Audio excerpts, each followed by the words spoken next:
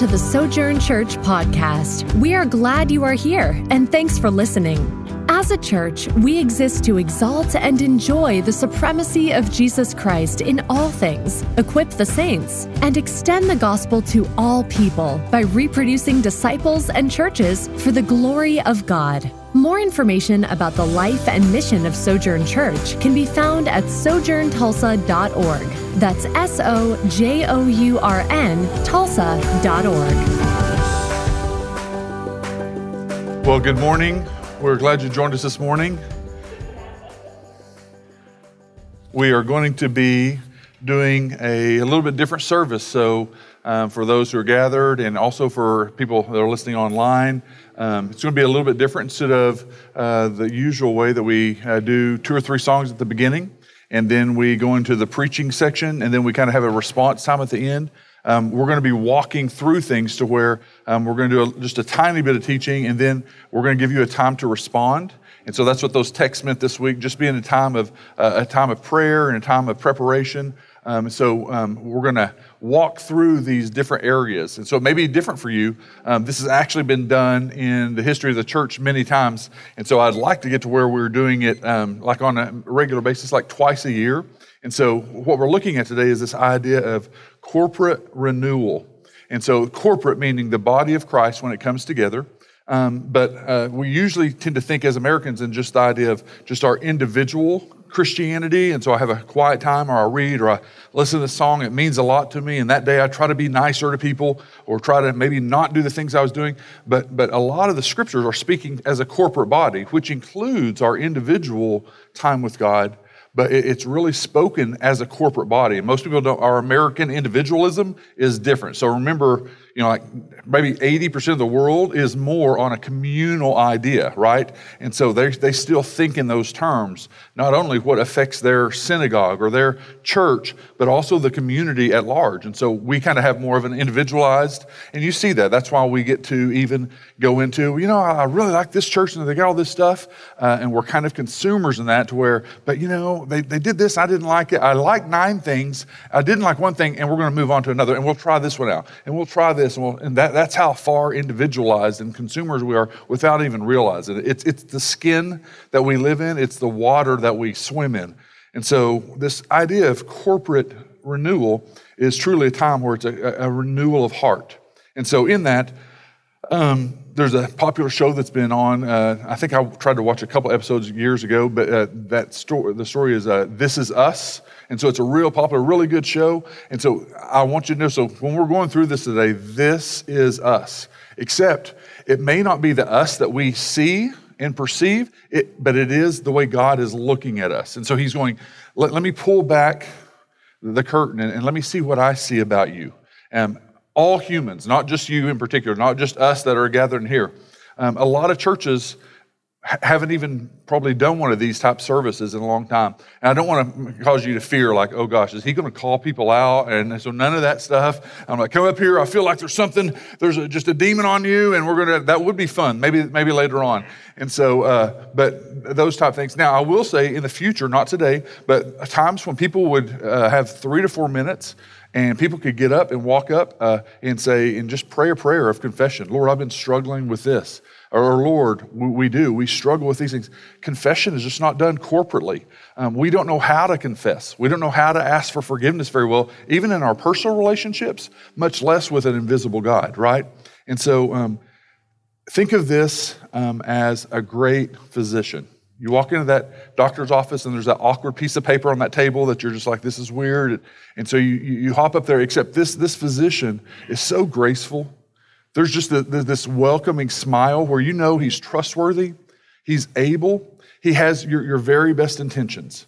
That he is competent to not only diagnose, so it's like this great physician, Jesus, is taking us and sitting us up on this table.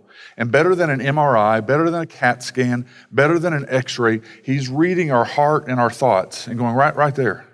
I'd like to work with that.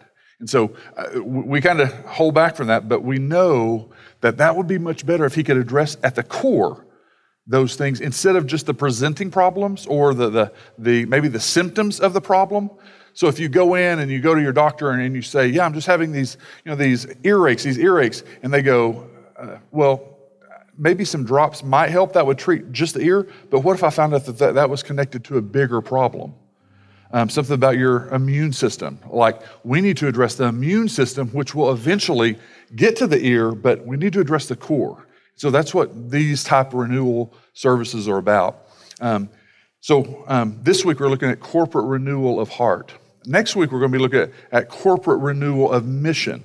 So looking through some opportunities this year. What does it look like for us to be investing in not only our own community, going deeper as a community, going deeper in prayer and the Word, but also serving the community around us. And so that will be next week. So today, let me walk you through. Here's the things that we're going to have up there that we're going to be walking through. The first one is just this idea of the presence of a holy God.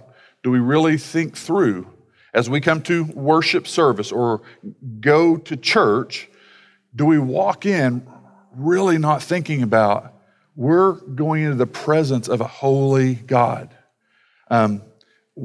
Again, as Americans, we kind of have a little bit of a cavalier attitude without even realizing it. Where before, people couldn't even go into certain areas of the synagogue, right? Into the tabernacle. And so only the priest would enter in and take those sacrifices. And now we know that veil is ripped, that each one of us can go before the throne of God. But if we're not careful, we can have a very American, of course. Hey, God, I'd just like for you to do this. God, I'd like for you to, there's no reverence. And even when we enter into church services, there's no reverence and fear. And when I talk about fear, not fear like he's wanting to just squash us.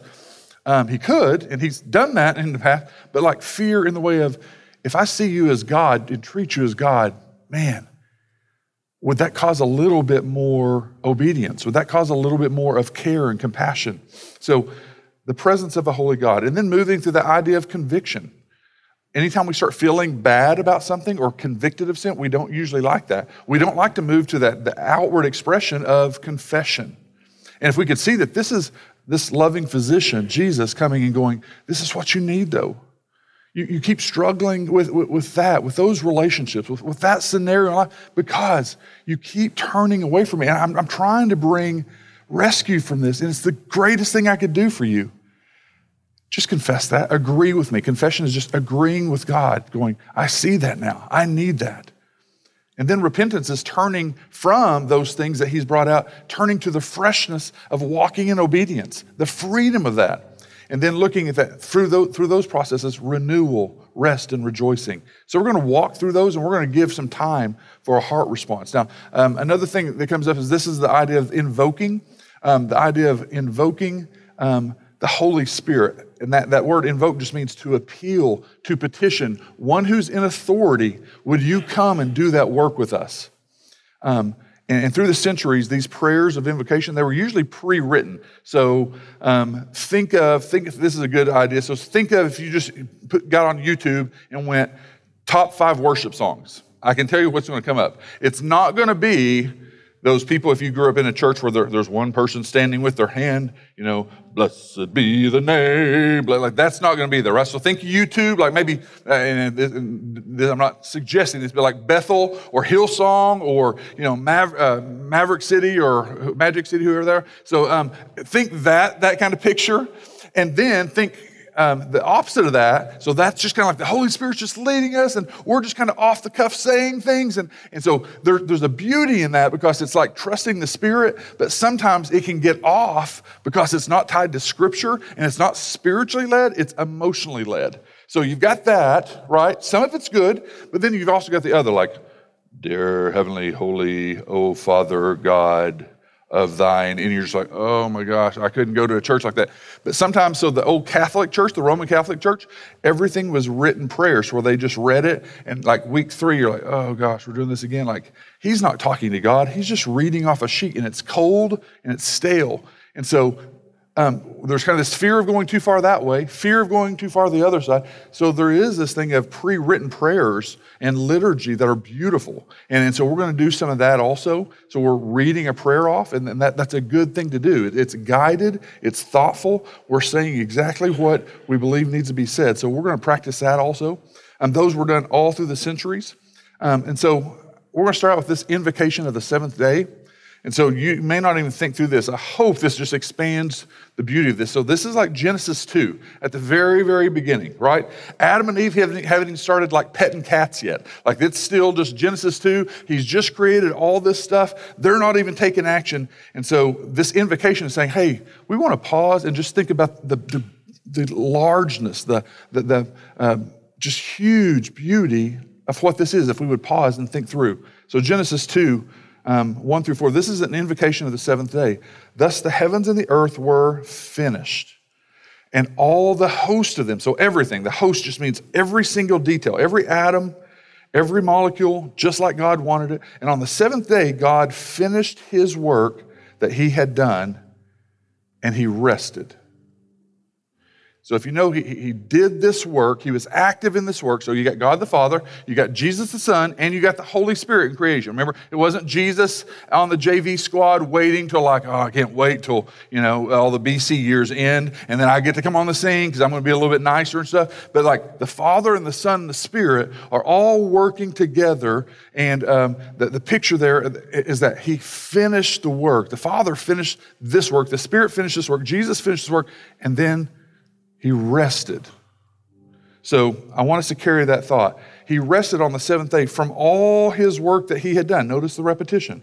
So God blessed the seventh day and he made it holy because on it, the seventh day, God rested from all his work that he had done in creation. Do you know that going forward, that seventh day is the day that Jesus rose from the grave that we celebrate, that same seventh day. That seventh day is the day of Passover. That we celebrate, that Jews celebrate as the actual, the original Passover, and we go, this is why we were Passover, because of Jesus dying and resurrecting from the grave. That seventh day is the picture that all through Scripture, it was an important day. And so as we gather again, do we have a reverence there? And just think through, what kind of attitudes do we come into church with? So God blessed the seventh day and made it holy because on it God rested. Again, repetition, 3 times he's mentioned this, from all the work that he had done, that he had finished in creation. So there's this repetition of the work he had finished and accomplished. And he was well pleased and he rested. So we're going to see that tie into the rest of this. So Susan's going to come up and he's going to read us through a prayer of invocation. Now you can read this out loud. You can turn your head down and pray. He's going to come and pray this, and it's a written prayer. And the Holy Spirit honors it and is glorified by it, and God is glorified by it in the same way if we just said, Heavenly Father, da-da-da-da-da. And so we're going to read this together, and you can bow your head and pray as Susan comes to pray. And then we're going to do a song after that, a song of invocation.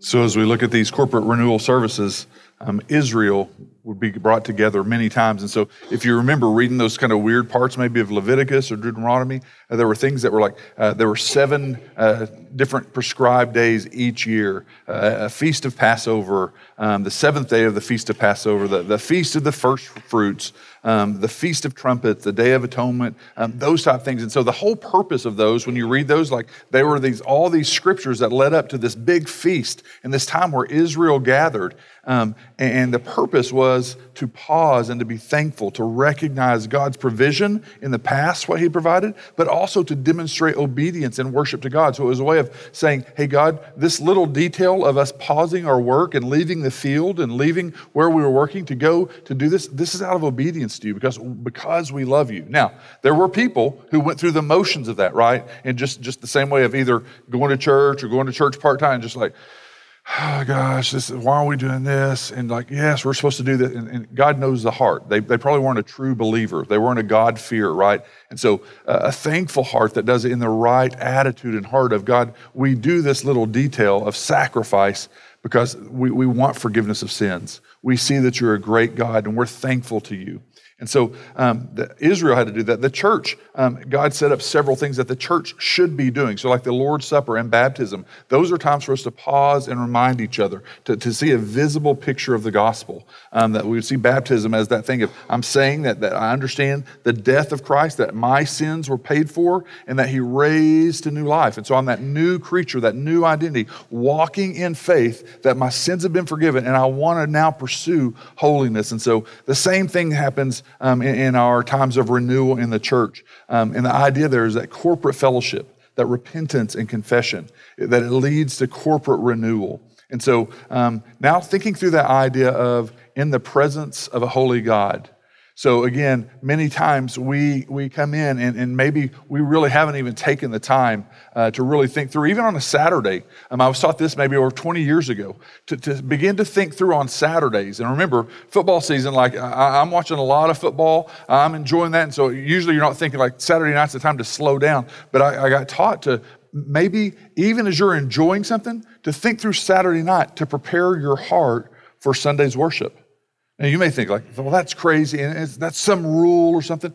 No, it's just an acknowledgement that, God, you're so important that I do want to be fresh in the morning. I want my mind to be sharp, because the most important thing I do this week is my interactions and my thoughts with you. Who cares if I go on and make this much money and do all these tasks this week? If I'm separated from you, what does it really matter? So thinking through that, the presence of a holy God. Brad's going to lead us in another song. So if you're a person here that's saying, man, I really do not take it, I do not really think through what coming to church really means. Maybe I've lowered that to a value where I'm just like, oh, we've got to do that. Instead of realizing, man, this God knows your heart on those matters. That it should be this time of nothing else. Man, God, I've been even sinful all week long, but man, I need restoration with you. I need reconciliation with you. And so we would come for those things. And so we're going to sing this song, Here in Your Presence. Just acknowledging to God up front that, God, we should have a different perspective of coming before a holy God. So do we think through? You can be seated. That idea, this last week, this last month, this last year, even for people that are maybe not even sure where they're at with the Lord, if they're truly saved, whether they're believers or whether you're an unbeliever, just thinking through the Lord being so gracious, so slow to anger, rich in love, and just so good that he would allow us to come into his presence. Even just the last week, the last month, that he would go, I know where your heart's been. I know what's been going on this last week, the idolatry that you so easily pursue, that your eyes lock onto, your heart locks onto, and yet he allows us that. How many people consider the reality of coming before the presence of the Lord? And so I hope that maybe even for you, just thinking through, number one, it may just like raise the value of just coming to church, that it's not just coming to church, but it's like I'm getting to go before the creator of the universe. That should be so much more important than whatever the high task is or whatever the high goal of my week, the creator of all things. Because if in an instant, if we were able to see what heaven and see his presence, it would change us incredibly. And yet what we stare at and gaze at are all these substitutes. Think of that paradigm shift that usually never occurs. It never happens. We have a very low view of God instead of a very high and exalted view of God. It's so easy to do. And I wonder what that's like from his perspective. The reality that we shouldn't even be able to come in his presence, but because of Christ, we're able to do that freely. The fact that we don't really prepare our hearts and really think through. A lot of people probably get up even on a Sunday morning and just get up and like you get to sleep in a little bit, and then you drive to church and then kind of like, oh man, you meet some people and then I hope the songs are good. We've never even taken the time to prepare our hearts. So that's what part of this is that church services on Sunday should be a time of at least bringing our heart before the Lord. And so many come in just unaware as consumers, and we're wanting to get something, and that's not all bad, but are we wanting to get what God is really wanting us to get when we come before a holy God?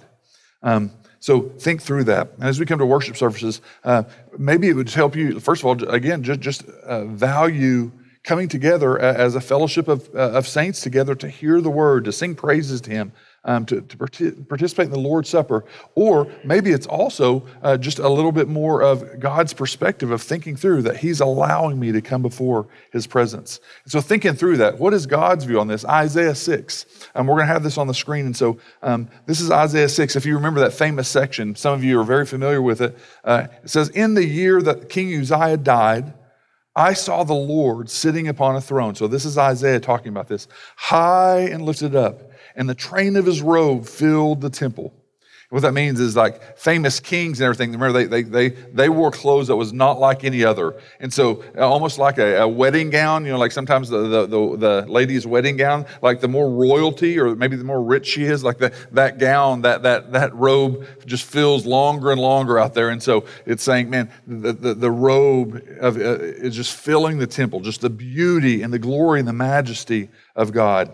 And above him stood seraphim. So these created beings that we don't even know exactly what they look like. They had 6 wings. With 2 he covered his face, and with 2 he covered his feet, and the other 2 that he flew. And so some people say that the reason that, and there's different interpretations about that, but the very reason that he used 2 of the wings to cover his face is because this created being was showing that the holiness of the Lord was something to be in reverence of, just an irreverent posture.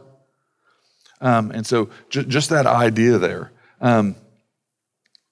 And one called to another and said, holy, holy, holy is the Lord of hosts. The whole earth is full of his glory. And so we don't know this, but for Jews, for Hebrews, anytime you repeated something twice, it was like, oh, we should take notice. And the reason we take notice is God decided in his wisdom to state this 2 times. So remember earlier when we were in Genesis 2, just simple, we read over it. And he finished this work and he made this day holy. He finished this work and he rested. And 3 times they repeated that. This time, it's not just twice that he says it, but when they say holy, holy, holy, we just don't even have a category for that as Americans. As humans in our sin even. And not just Americans, I'm just saying, but we just have this cavalier attitude sometimes, a very kind of arrogant, elevated view of ourselves. And they were in awe. They were saying something that is that holy, we don't even have a category for that. That was the view that God wanted us to get across in coming before his presence. In Isaiah 6:6-9, he says, then one of the seraphim flew to me, having in his hand a burning coal that he had taken with tongs from the altar. And he touched my mouth and said, behold, this has touched your lips. Your guilt is taken away and your sin is atoned for. So that's a foreshadowing of Christ coming and making the sacrifice and taking away our sin. So here, God's spokesman, God's prophet Isaiah was before that holiness of God, and this angel touched that to his lips. And I heard the voice of the Lord saying, whom shall I send? Who will go for us? And notice the Trinity there, for us. The Trinity's talking to itself. Then I said, here I am, Lord, send me. And then Isaiah, so he looks around and he's fearful and no one else is around. So here I am, Lord, send me. And so I remember when I first went to a missions conference and they spoke about this and they made kind of the theme. Here I am, Lord, send me. If no one else is willing to go, I'm willing to go. Well, notice what happens here. This is very common too. He says, here I am, Lord, send me. And God goes, okay, here's what I want you to tell them. Here's the message. And now think about what the message is. Keep on hearing, but you do not understand. Keep on seeing, keep on looking, but not perceiving. Make the heart of this people dull and their ears heavy and blind their eyes, lest they would see with their eyes and hear with their ears and understand with their hearts, and they would turn and be healed. And so what he's saying there is, Israel, I'm pleading for you, but even though I lay out all this stuff, you just keep on thinking that you figured it out. You see it clearly with your eyes, and you never perceive it. You're not getting it at a heart level. It's clear, and I've made it clear to you, and you continue to harden your heart, and it's not softened. So you see this high view of God, this glory of God would produce, and it would make us bow down in reverence and fear. And so this picture here shows this picture of the Jews' hearts being hardened And so we see this whole section. If you go to the next few verses, it's a picture of God saying, you continue and continue and continue. So what I'm going to be doing, I'm going to be hardening your heart, and I'm going to bring other nations on you in punishment, and that's a form of my discipline. And it's going to harden your heart more. And instead of turning to me, it's going to harden you. And so we see in the New Testament that this hardening continues to happen. Then God says, I'm going to try to bring salvation. I'm going to try to bring reconciliation. And then you're going to keep sinning and keep sinning. And so it's a picture of us, the same thing. And yet they were looking for this Messiah to come. And now we know that Messiah is Christ. And so the hardening that happened to the Jews, what it allowed for is the grafting in of all of us in Tulsa, the Gentiles. So not many of us are Jews. And so there's been this hardening placed over the hearts of the Jews. So right down here on 71st Street, there's the Jewish synagogue. And so they are still saying that the Jesus guy attempted to be a prophet. He was a healer. We don't understand, but he wasn't the Son of God. He was not God in the flesh. So that's what people in Judaism believe. And so their hearts are your eyes have seen, but you still don't believe it. You've seen this and you just won't believe it. So think of this, that God has opened up for the Gentiles this time where we're grafted in as the offspring of Abraham. So it should have been the Jews, Abraham, Isaac, Jacob. They're in that lineage. They're in that bloodline. And Jesus come in that, right? And here we are, we're not in that bloodline. We're out. And remember all the Old Testament, they feared the Gentiles. They thought they're heathen people. They serve other gods. And so God even said, hey, I'm bringing Gentiles into my salvation. So that's what he's bringing out in Isaiah. Do we presume upon God's grace in the same way? The fact that the way we come into the presence of God, are we hardened more than we even realize? And I'll tell you, one of the things that does it for us is everyone around us. We compare. Well, I don't really think about the holiness of God. I don't think about should I be walking obedient, but I'm as good as the people around me. I'm that good, and that's not the standard. That's not the standard at all. And so we need to think through this. So I want to give us about 2 minutes just for you to consider the holiness of God, what Isaiah's brought out. And we're going to pray as Brad strums, and then we're going to sing the song, Holy, Holy, Holy. And again, if you come and you go, man, this is really a weird service. This is the way it's supposed to go. Other place, maybe if I just came and gave you, hey, here's 3 ways, 3 easy steps to make your life better this week. Man, we eat that up. But this may be the most important time for you just to spend 2 minutes just before the Lord going, God, will you soften my heart? Will you open my eyes to see things that I don't even see? I don't want to be like these Jews, hardened. I don't want to be like these people that just continuously acted like they wanted your grace, acted like they loved you, thought they loved you, but just lived in constant disobedience over and over and over. I need Christ to renew me. So I'm going to give you a couple of minutes, and then we're going to go into Holy, Holy, Holy. I hope that you can take some time to think through that as we even leave here today. As we move on to the next area, this idea of departure, it happens very easily. There's a section in Exodus 33 that I'm going to read through. It's a well-known section, but it's easy to look over sometimes. So here's what it says in Exodus 33. The Lord said to Moses, "Depart and go up from here, you and the people who you have brought up out of the land of Egypt." And so right there, you're getting the picture of, remember the ones who come out of Egypt? Remember the Pharaoh had said no, and there was the 10 plagues, and they had come out, and then the death of the firstborn, and then Israel had left, and they'd come up to the huge sea, and then what are we going to do now? Did you just bring us out here to kill us? And then God split the sea open, and the Israelites walked through, and as they turned around and looked, the sea crashed down and killed their enemies. And they thought that their chariots, the powerful army, they're going to kill us. And so God here references that as, hey, the people you, Moses, brought out. And remember, always before, God referenced himself. The name was not like, hey, in the name of Jesus. They didn't understand that in the Old Testament. But the name that he kept referencing over and over is, I am the Lord your God, the one who delivered you out of the land of slavery, the one who delivered you out. I am the one. And here, notice what's going on. There's a shift here. Go up from here, Moses, you and the people who you have brought up out of the land of Egypt. To the land that I swore to Abraham and Isaac and Jacob. So the promise of the covenant to Abraham. You get that. You get all that, Moses. Take your people. And you get all the blessings. You get the promises, the covenant. To your offspring, I'm going to give it. I will send an angel before you even. And I will drive out the Canaanites and the Amorites and the Hittites and the Perizzites, the Hivites and the Jebusites. So I'm going to powerfully, supernaturally destroy these huge armies. And you're a weak vessel. And yet I'm going to give you this land that's already established, cities that are already established. This angel of the Lord is going to destroy all of them. Go up to the land that's flowing with milk and honey. So you remember those, it was always talking about this land.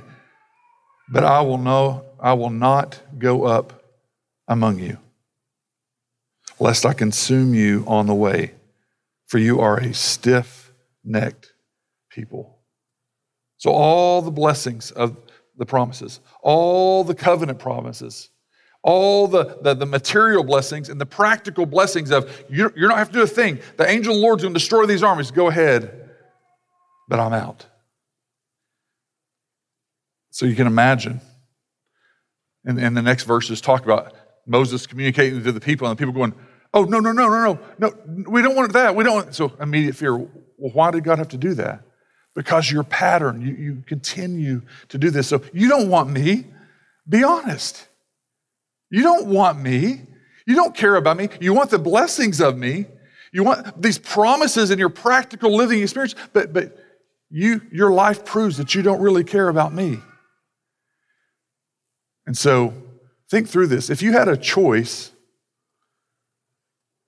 would you rather be the people of God without the presence of God? Would you be partaking of the blessings of God? Your finances, your job, your career, your savings, everything that you can afford, your retirement, but void of the presence of God. How many churches operate wanting the blessings of God? It looks so big, it looks so many, there's so much growth, there's so many buildings. And I've sat in a lot of pastoral meetings where either there's not prayer for the presence of God, there's not prayer for conviction of the leaders and the people, so it would be a holy people. It's God, would you bless us? We just need this, and we just need this, and we just need this. Would you want to be living in the promises of God without the presence of God? Living the victories of God, the works of God without the presence of God? Loving the pleasures that God has given, the gifts. It could be even relationships in your life, marriage, children, career, financial provision. Sometimes I feel like a lot that would call themselves evangelicals, God left a long time ago. You didn't want me. You didn't really care about me. You tucked in a sinner's prayer over 30 seconds and sometimes have this half-hearted church idea, and your heart is far from me. So would you, if you had a choice, rather have those things of God without the presence of God? And what I'm concerned about, I think that we've made the choice a lot of times. I think the American church, there's evidence that the American church, we've made the choice already. And I think it's clear that in a lot of places that the Spirit and God has stepped out. Hey, you got it. You brilliant strategists. You seminary-trained guys with all your strategies and all your steps. Go ahead. Oh, you got that guy and that guy and that guy, and they can put all this stuff together, and that guy and that guy and that guy, and they got deep pockets, and y'all can build this. Go ahead. Go ahead. And it happens not just in America, but all over the world. But I believe He's calling us back. So this is why these type of services are important, to take the time to really consider. Like, it's not fun. Did you know you can keep doing religious actions, but not be in a correct love relationship with God? I wonder for the youth and the young kids, where it's just they're brought to church, and there's no love relationship. It may be a fear-taught thing, like, well, you better do these things or bad stuff will happen. You better do these things or you'll go to hell. Instead of, no. It's a love relationship. I see what you've done, Father. I see what you've done, Christ. I see what you've done, Spirit, to bring this to me. So I wonder if there's anyone here today that would say, Lord, I think that I've departed. And maybe I didn't even notice how far my heart had gone. So Tyler's going to come up and pray. After you have another couple of minutes, I'm going to give you another couple of minutes just to take some time to think through, have I departed? Have we, as a corporate body, as we, as a family, departed to where we're going through the motions, and good motions? But he's saying, you forgot me. You left me out of this. So I'm going to give you a couple more minutes, and then Tyler will come up and pray. And seeing those things, as you piece those together, that idea of considering the way that we come into the presence of a holy God, seeing how easily we depart, seeing how easily we take for granted some of those things, it brings up those things that we've talked about repeatedly here, that we should be a people convicted. We should be a people that are able to confess that to God. And that's why we've made room for that in the service, that we would confess that to God, but then not just leave that as like Tyler prayed, not just a little moment in a ceremony or a service, but that we would take that with us Monday and Tuesday and Wednesday, that he would be changing us, that there's repentance involved with that. There's a very well-known place in Revelation that probably most of you have read, in Revelation 2 and 3, so that's those exciting parts of Revelation, where he begins to go into the churches that were very well known at that time. And so if you know Ephesus, so think through the book of Ephesians. So remember Galatians, Ephesians, Philippians, Colossians. So the book Ephesians, that was one of the power churches at that time. And so here's what Jesus, so let me think through here. Paul plants the church in Ephesus there. So it's maybe Acts 17 and 18. Acts 17 and 18, they're going through, and the church is planted in Ephesus, and so it's in the 50s. Okay, so Jesus dies 33 AD. In the 50s, 20 years later, the church is planted in the 50s. In the 90s, John the apostle is brought up into heaven, and so Revelation's being written, and John sees all this, and Jesus says, I want to speak to some churches. And so he speaks to the church at Ephesus that was known for certain things. And so there's two bookends in this, because Jesus goes through the first of these churches. Let me say some things to you. And the second, and the third, and the fourth, and the sixth, and the seventh church. And then he says something about you need to do this. And so here's the bookends of that. He says, to the angel of the church in Ephesus, write, the words of him who holds the 7 stars in his right hand, who walks among the 7 golden lampstands. So there's a picture of these 7 golden lampstands. And Jesus is walking in the midst of these 7 lampstands. And he's speaking to these churches. Those 7 churches that are in chapters 2 and 3, like the church of Ephesus, are the lampstands, the light of the world. If you go on to the end of this little section in Revelation 3, he says, those whom I love, I reprove and I discipline. So be zealous and repent. Behold, I stand at the door and knock.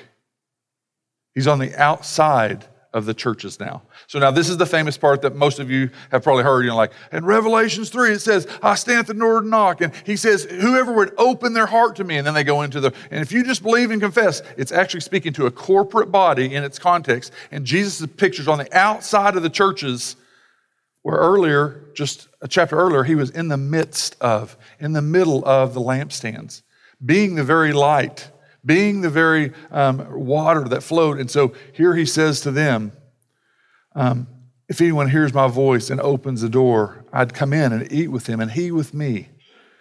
And so that's the bookends. And when he speaks to this church at Ephesus, he says this in verse 2, I know your works, your toil, your patient endurance, and how you cannot bear with those who are evil. Sound familiar for the churches that we hang out with? I see how careful you are. I see your labors, your efforts and integrity and hard work and even service. And I see how you're really, really trying to abstain from evil. I see how you're sticking with that. And while it seems like no one else around you seems to care, I see your endurance. Then he says, but you have even tested those who call themselves apostles and are not, and you have found them to be false. So he's saying, I see your high concern for right theology and right doctrine, wanting to be like the Bereans, careful, always testing everything, trying to protect the church.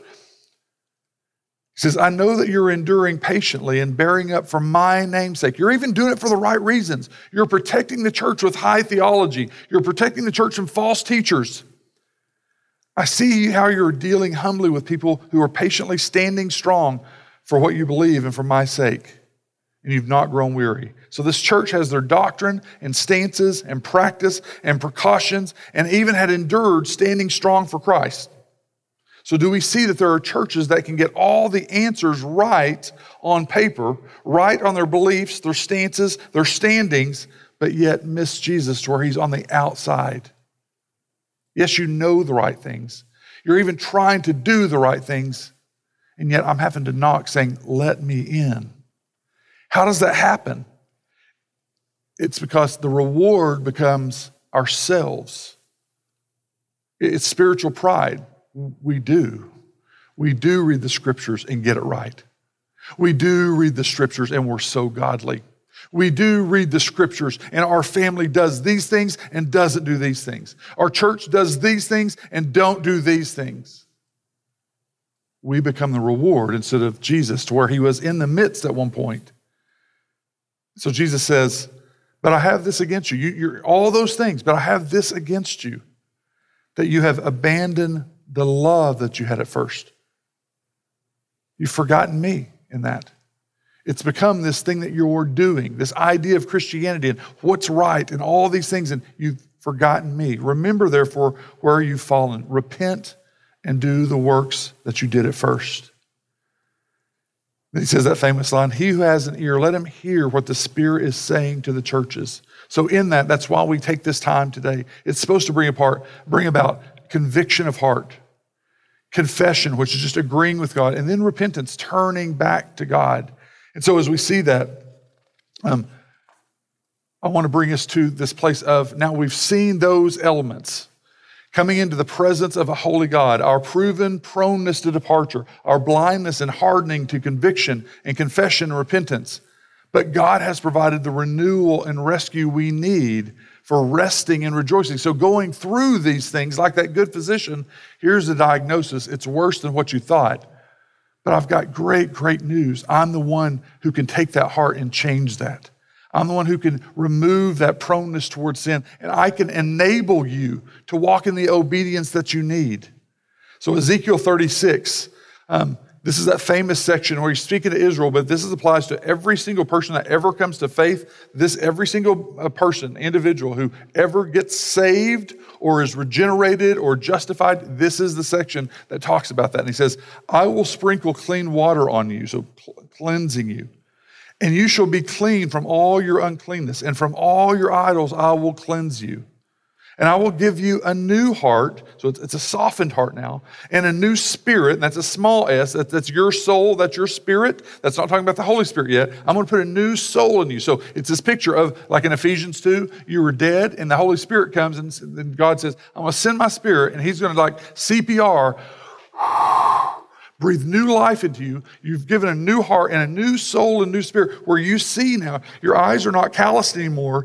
You see. Your heart is not hardened anymore. I'm going to give you a new spirit and put it within you, and I will remove the hardened heart of stone from your flesh and give you a heart of flesh. And I will put my, capital S, my spirit within you, and then cause you.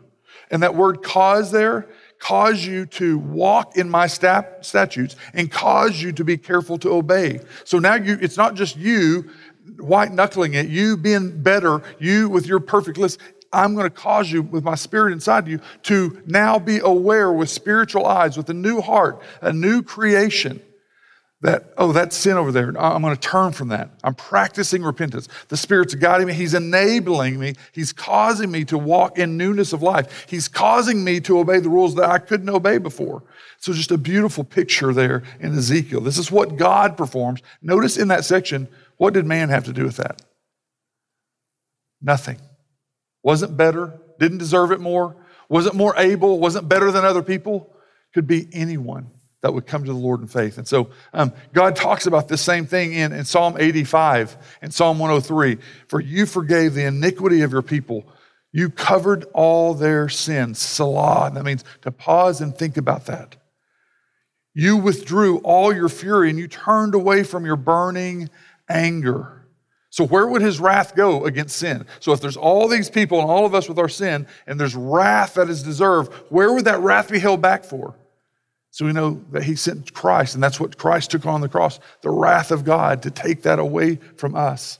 It says the Lord is compassionate and gracious, slow to anger, abounding in loving kindness. He will not always strive with us, nor will he keep his anger forever, because he's going to pour it out on someone. But he has not dealt with us according to our sins, nor rewarded us according to our iniquities. In Isaiah, this picture of renewal and rest. What do we get for all that departure? All this non-preparedness for thinking through a holy God? What do we get for all of our sins and iniquities and repeatedly wandering and turning from him? He was pierced for our transgressions. He was crushed for our iniquities. Upon him was the chastisement that brought us peace.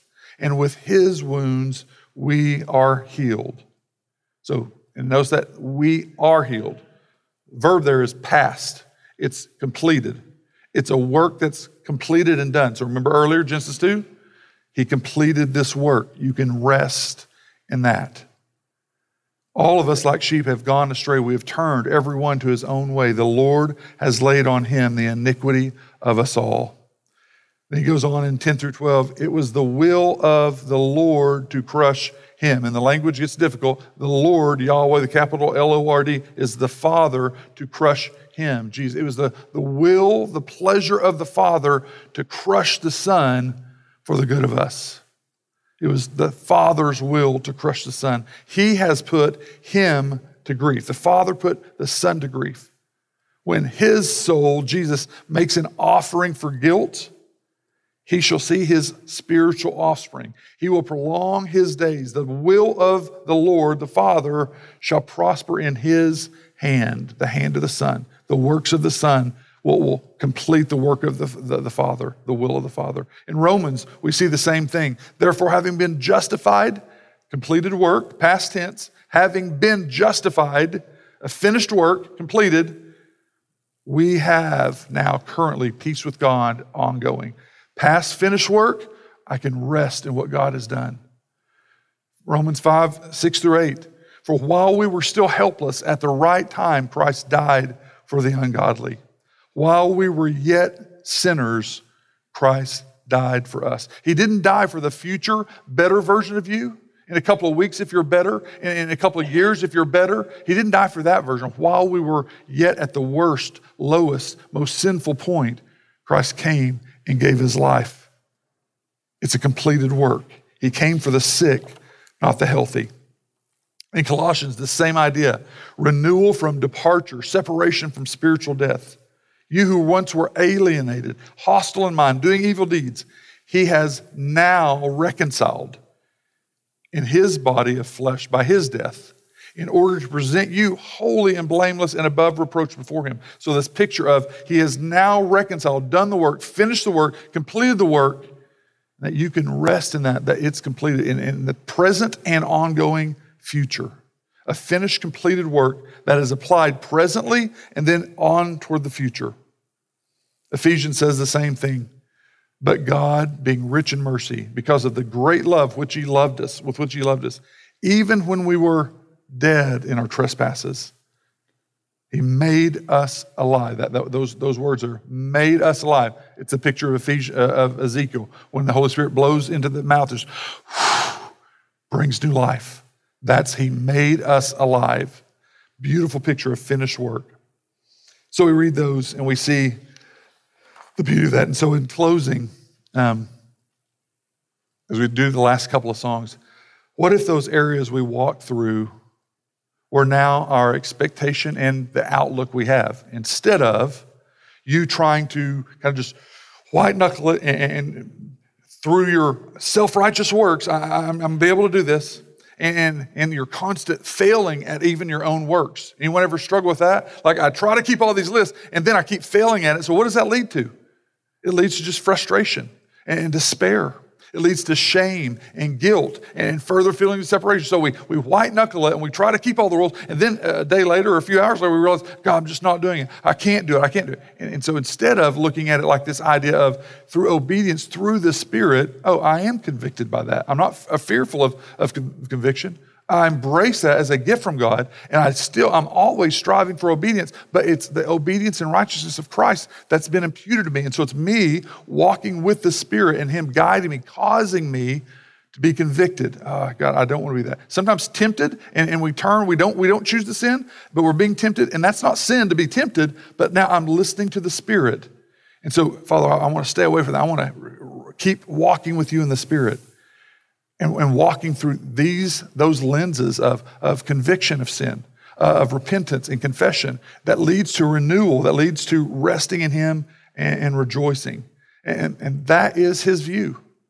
That's the view that He sees us in. That's what we saw in the Old Testament as we look through those scriptures. This is us now in our own lives.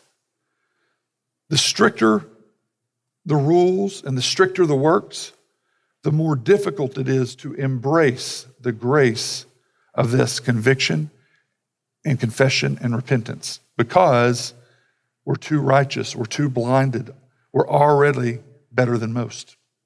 So the stricter the rules, the stricter the tightness it is, it's harder to embrace. The wilder, the licentiousness, the wild rebellion, the more difficult it is to embrace the grace of conviction and confession and repentance, because you're too unworthy. I keep on doing this. There's no way. With all I've done, I've blown it too bad. So both sides, the person who tries to keep the law and the person who lives wildly against God and doesn't give a rip, both will end up far and separated from Him. But God says, no, I'm coming in the middle going, I'm the provider for that. So as we sing these last two songs, I hope that you can go through this maybe later this week and think through these things. I hope it's been a time of renewal and refreshment, that your mind would be brought. Maybe He's just been taking something, just chipping away hardened areas of your heart for you to think through. So it's not just this service, but thinking through for the next 2 weeks, the next month, these ideas. What is my heart when I come in the presence of a holy God? Is there these elements where now I'm doing it again, departing, lowering my view of God? Is there fresh repentance and confession of sin and renewal that's going on? So as we sing these last two songs, let me pray. Father, we do thank you for your mercy. We thank you for your grace. We see that this scripture that we've read today, this is us. Thank you that you are you, that you come to meet us as we are, even as failing Christians, even as people that are trying to do our best. Father, you come and we see that we need renewal of heart. Would you change our hearts on that so that we'll be able to walk obediently and faithfully? We thank you for this time. We pray that you'll be uplifted even as we go forward. In your name we pray. Amen.